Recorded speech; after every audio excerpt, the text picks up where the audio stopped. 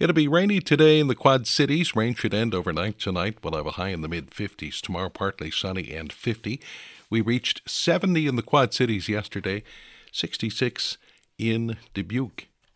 Iowa's first 3 presumptively confirmed cases of the new coronavirus have been detected in Johnson County.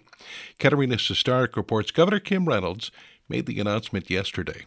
Reynolds says the 3 individuals were on a cruise in Egypt and sought medical attention when they returned to Iowa and felt sick. None of them required hospitalization. Reynolds says they're self-quarantined and recovering at home. Reynolds says the state is prepared and is taking the situation seriously. I ask the same of every Iowan. The most important thing that you can do is to stay informed, know the facts about the virus, how to prevent it, and what to do if you are sick. Reynolds and public health officials say Iowans who don't feel well should stay home and away from others. They also recommend washing your hands frequently with soap and water. Iowans can call a new 24/7 hotline with questions about the coronavirus at 211. I'm Katerina Sestaric, Iowa Public Radio News.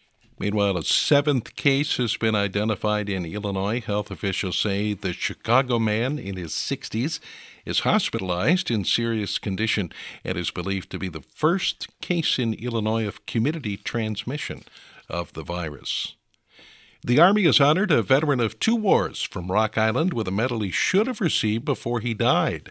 On Friday, Major General Rodney Falk from 1st Army on Arsenal Island presented the Prisoner of War Medal to the family of Richard Holmquist.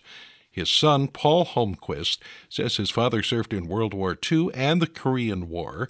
During 3 years as a prisoner in North Korea, Richard Holmquist wrote down the names of every prisoner held in the camp. He was at Camp Number 5, Pong, which had a notorious colonel there that was very abusive. And most of the abuse was condition-related, weather.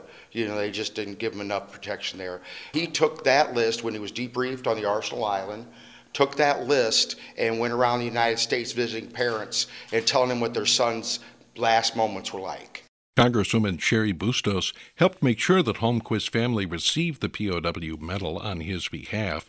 Nearly 50 people attended Friday's ceremony in Rock Island to honor Richard Holmquist, including another son, Rick, and 2 great-granddaughters. Paul Holmquist says his father also tried to enlist to serve in Vietnam, but recruiters denied him the opportunity, telling him to go home instead. Major League Baseball will soon learn how much support there is for minor league teams in eastern Iowa. The Clinton Herald has started a petition drive to show support for the Lumber Kings in opposition to a plan by Major League Baseball to eliminate some minor league teams. Ron Gutierrez, the publisher of the Clinton Herald, says his goal is to show how much local residents value their team. And as a community newspaper, we hear from our readers, we hear from the audience in Clinton that we don't want to lose, we don't want to have our connection to Major League Baseball endangered by their plan.